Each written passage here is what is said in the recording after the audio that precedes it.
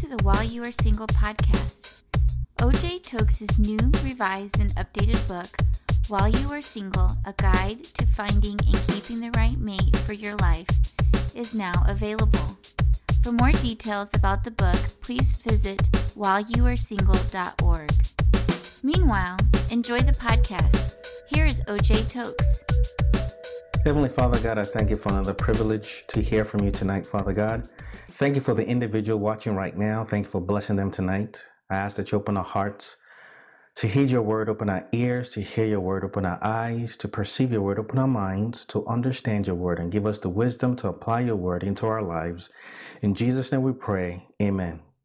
Hello, how you doing? My name is OJ Tokes, and I'd like to welcome you to While You Are Single TV. Thank you for joining the program tonight. Thanks for sharing and alerting your friends that While You're Single TV is taking place right now. Well, the last time I began talking about the search for love, I mentioned that the road that people take to search for love is often marked with disappointments, heartbreaks, and rejection. And I began to talk about a couple from scripture, Moses and Zipporah. They kind of took that road to get together. The story of Moses starts in the book of Exodus. And perhaps you know Moses as the Prince of Egypt in Exodus. The Israelites were under the enslavement of the Egyptians. And in Exodus chapter 1 and chapter 2, Pharaoh had ordered that all male children born to the Israelites were to be thrown into the Nile River. Moses' mother decided to do something different. She hid her son, Moses, when he was born for 3 months. Later on, when she could no longer hide him, she decided to put him in a basket, put it in the bank of the Nile River among some grasses, and got Moses' sister to kind of look after him and see what was happening with him. Later on, Pharaoh's daughter came to the Nile River to take her bath, and she saw the baby in the basket. Then Moses' sister approached her and asked if, she could find somebody to nurse Moses for Pharaoh's daughter. Pharaoh's daughter agreed, and Moses' sister brought Moses' mom to take care of Moses while he was under the care of Pharaoh's daughter. Pharaoh's daughter then gave him the name Moses because she drew him out of the river. Well, later on, when Moses grew up, he saw an Egyptian beating up on an Hebrew. And Moses came to help the Hebrew individual and killed the Egyptian. The next day, I believe it's in Exodus chapter 2, verse 14 or so, Moses saw two Hebrews fighting each other, and Moses tried to intervene. And one of the Hebrew men told Moses, "Who made you a ruler and a judge over us? Are you going to kill me the same way you killed the Egyptian the other day?" That's when Moses discovered that what he had done was known, and Pharaoh also found out about it and wanted to kill Moses, and Moses fled. But I want you to take note that Moses' attempt to help his Israelite brethren, his attempt to intervene and mediate between the fight that took place between the guys, his attempt to help them out was rebuffed. He was rejected. Through that rejection, he discovered that everybody knew what he had done to the Egyptian. And the fact that Pharaoh wanted to kill him and he fled. In addition, when someone wants to kill you, that's the worst form of rejection. Not only do they not want you, they don't want you to exist. So number one, the Hebrew guy rebuffed Moses' attempt to help. And number two, Pharaoh wanted to kill him, so he ran. So in a sense, the rejection led him to run. And the first place he ended up when he ran away was a place called Midian by a well. In Exodus 2:15, the Bible says he went to a place called Midian and sat down by a well. The next verse, Exodus 2:16, introduces us to 7 women. They were the daughters of the priest of Midian, who was named Jethro. One of the 7 women, 7 single women, was Zipporah. And that's how she met Moses, by the well. Zipporah and her sisters, they went to the well to draw water. However, in Exodus 2:17, we're told that some shepherds came along and drove them away. However, because Moses was already there, he stood up for them, he helped them, and he watered their flock. So the ladies were able to go home. And when they got home, their father, Jethro, was surprised that they came home earlier than usual. Then he asked them what happened, and they explained to them that Moses was the one who helped them.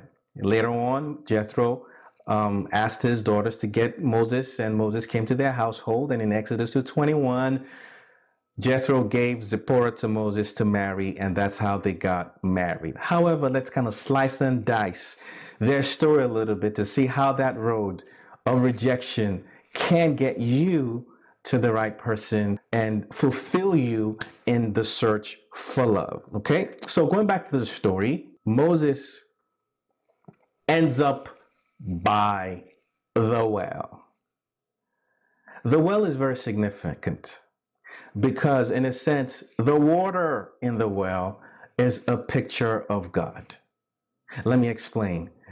In John chapter 4, we hear of Jesus meeting a Samaritan woman. Jesus approached her by a well, and he asked her for water to drink. And the woman was reluctant. She said, "You are a Jew and I'm a Samaritan, and we don't even interact." But to cut a long story short, Jesus told her, I believe it's in John chapter 4, verses 13 and 14, Jesus told her that if you drink the water from this well, you will thirst again. But if you drink the water that I give, you will never thirst. The point I'm trying to make is that Jesus referred to himself as a source of water, as a source of water supply. So basically, Jesus was a spiritual well. He was a spiritual water supply. He is the water of life. That's why I said the water is a picture or symbolic of God. Another example is in the book of Jeremiah, chapter 2, verse 13. God was unhappy with his Israelite children. He said that my people have committed two sins. They have forsaken me, the spring of living water, and dug for themselves cisterns, underground cisterns that hold no water. A cistern basically is like an underground reservoir. But the point I'm trying to make is that God referred to himself as the spring of water, or the fountain of water. Okay, so my point is water is somewhat symbolic of God. Okay, so with that in mind, let's go back to the story of Moses and Zipporah. Moses fled from Egypt after being rebuffed by his brethren, after being chased away because Pharaoh was going to kill him. The rejection led him first to the well. Christian Relationships 101. Go to God first. Somebody turns you down, let that turn you on to God. Someone pushes you away, let that lead you to God.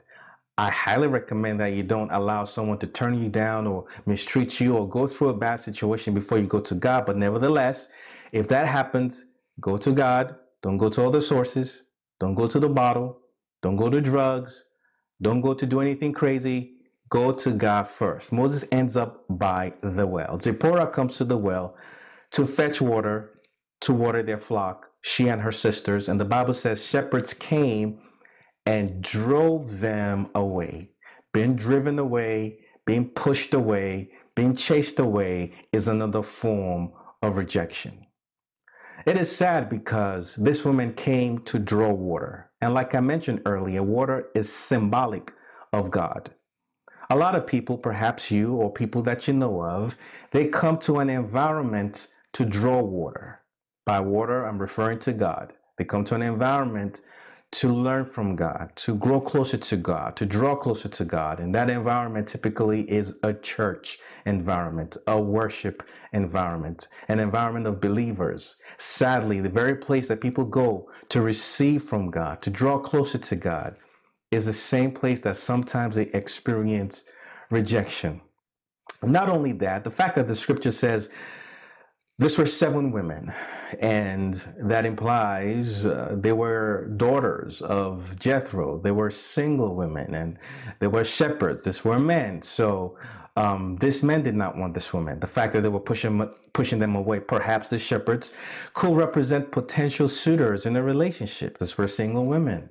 But these guys drove them away, and they experienced this by the well. I know it's very frustrating. Perhaps you're watching now. Maybe you're a single adult, and you go to church, And the ideal, of course, is to marry someone who's godly. And the mindset, the understanding, or the expectation is that when you go to church or a church environment, a worship environment, you're expected to encounter people who love God, people who fear God, people who are kind-hearted, people who are godly individuals. And hopefully you desire and hope that God can connect you with someone in that group and you can get married. But it's very frustrating when you go around an environment where there are godly people and they don't want you. They push you away. You are rebuffed. It's very frustrating because you're expecting that, hey, I'm trying to do something right here. I'm a Christian. I'm trying to do things God's way. I go to church. I'm in an environment where I'm supposed to draw from the water of God's word, and people, like-minded people, are supposed to be here, but the guys here don't want me. The ladies here don't want me. I can't imagine. It's very frustrating for a lot of guys who are trying to find a godly woman to marry, and the women around them in church who are supposedly godly, not saying they are not, but they profess that they love God. They profess that they are Christian women, and they profess that they want a godly man, and they're frustrated and that there are no godly men, and you're there trying to connect with any of the ladies in church, and you're getting rebuffed, and you're scratching your head like, they keep saying they want a godly man, and I'm here, and they don't want me. Or it might be the other case, you're a woman, and you hear this few good godly men in church talk about they want a godly woman, and you're there, and they're not asking you out, or they're not interested in you. But the bottom line is, you're coming to church, and like Jethro's daughters, they are pushing you away. And I'm not naive. I know that just because somebody says they are godly doesn't mean they are godly. Or just because somebody says they are a Christian that they reflect Christ-like values. I'm not naive. The point I am trying to make is the way that some single adults are feeling. They come to a church environment and feel like they are not wanted, even though they feel like they're in the right place and they're in the mix of the right people, but they are not one. They are pushed away. They are saddened. It's sad that the environment where you're supposed to receive from God is an environment where people actually push you away. It's interesting that the Bible says shepherds came and drove them away.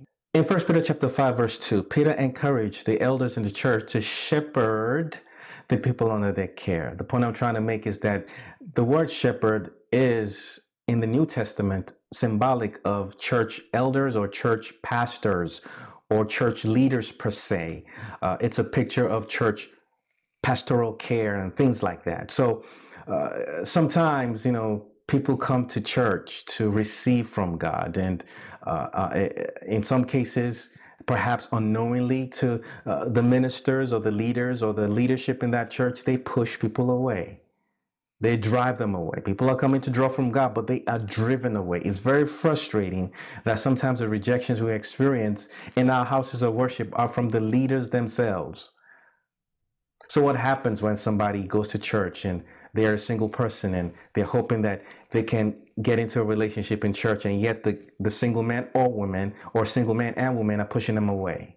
What happens when someone goes to church to draw from God, to draw closer to God, but the person that's supposed to help them draw closer to God is pushing them away from God, either by their views or their ideologies that have nothing to do with Scripture? What do? What happens when somebody experiences that kind of a thing in church? Well, usually they leave church. They stop going to church. But I want to encourage you not to respond that way. I want to encourage you to respond the way Zipporah's daughters responded. They kept going to the well.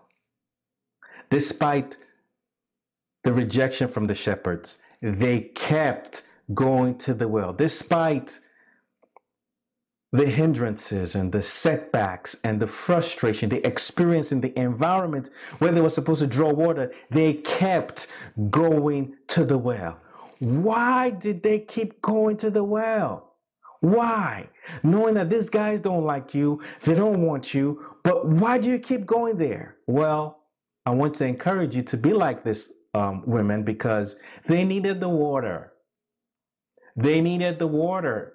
Without the water, they're going to die. They're going to starve to death. They needed to water their flock and for their livelihood. They needed the water. Well, that's the same mentality you need to have. If you're going to overcome the disappointments, the heartbreaks, the rejections that you experience on your road to search for love, I encourage you, you need to have the mindset that I need God, because without God, I can't leave. You see, your mindset should be, you don't want me. That's cool, but I need God, and God wants me. Besides, I'm going to need God to overcome the feeling of being not wanted. God wants me. And because God wants me, and God is my source of everything I need fulfillment, I need God. I can do without you. You don't want me, that's cool, but I need God. So I need to keep going to God to get over you and to receive the person God has for me, because obviously it's not you because you don't want me. You need to have that mindset. Keep going to God. Keep going to God. Unfortunately, a lot of people stop going to God. And when that happens, guess what happens? You see, Zipporah's daughters kept going to the well. I can't say much more for 6 of the daughters, but for one of them, Zipporah, she found her husband. Imagine that. The very place that she had been experiencing rejection, she ended up finding her husband because she kept going to the well. What if she stopped going? She will have missed out on Moses. When they got home, the father was surprised they came home earlier than usual, which means that they usually came late. They usually got back home late. They usually got back home late because every time they went to the well, those shepherds were there, frustrating their efforts, driving them away. So they had to wait to let the shepherds do what they needed to do around the well. They had to wait for the shepherds to leave. Then they could go fetch the water. Consequently, they often went home late. But because Moses happened to be there that day, he changed the equation. He solved their issue. He resolved their conflict. He stood up for them and enabled them to do what they needed to do to get home on time. And Zipporah did not miss out on the person God had for her because she kept going there. But a lot of people miss out.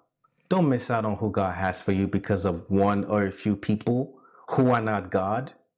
Besides, that happens because sometimes when we go to the well, we don't go for the water in the well.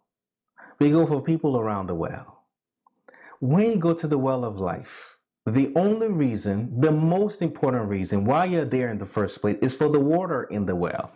A lot of people go to the well per se, not for the water, but for the people around the well. And God allows rejection to happen to redirect you and refocus you to the water in the well, to He Himself, to let you know, listen, these people are not important. You need me first. That's why I keep hamping on. Christian Relationships 101. Go to God first before any other person. Rejection is a vehicle that God uses to redirect you to say, no, you don't need him or her. What you need is me first. Me first. Seek first the kingdom of God and His righteousness, and everything that you need will be added onto you. Zipporah went for the water, and eventually she ended up with her husband, Moses. The significance of ending up with Moses speaks volumes.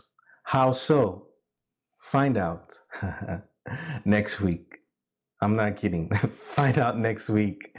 Thank you for watching While You're Single tonight. I hope it has ministered to you. Thank you for sharing to your friends, the ones that you have conversations about relationships with all the time. You know who they are. Thanks for sharing with them. Thanks for liking so that the next episode will automatically appear on your page. Thanks for subscribing if you're watching on YouTube as well. Next week, we're going to continue along those lines, but let me pray for you real quick. Father, I thank you for this individual watching right now. Thank you for what you have shared with them, Father God.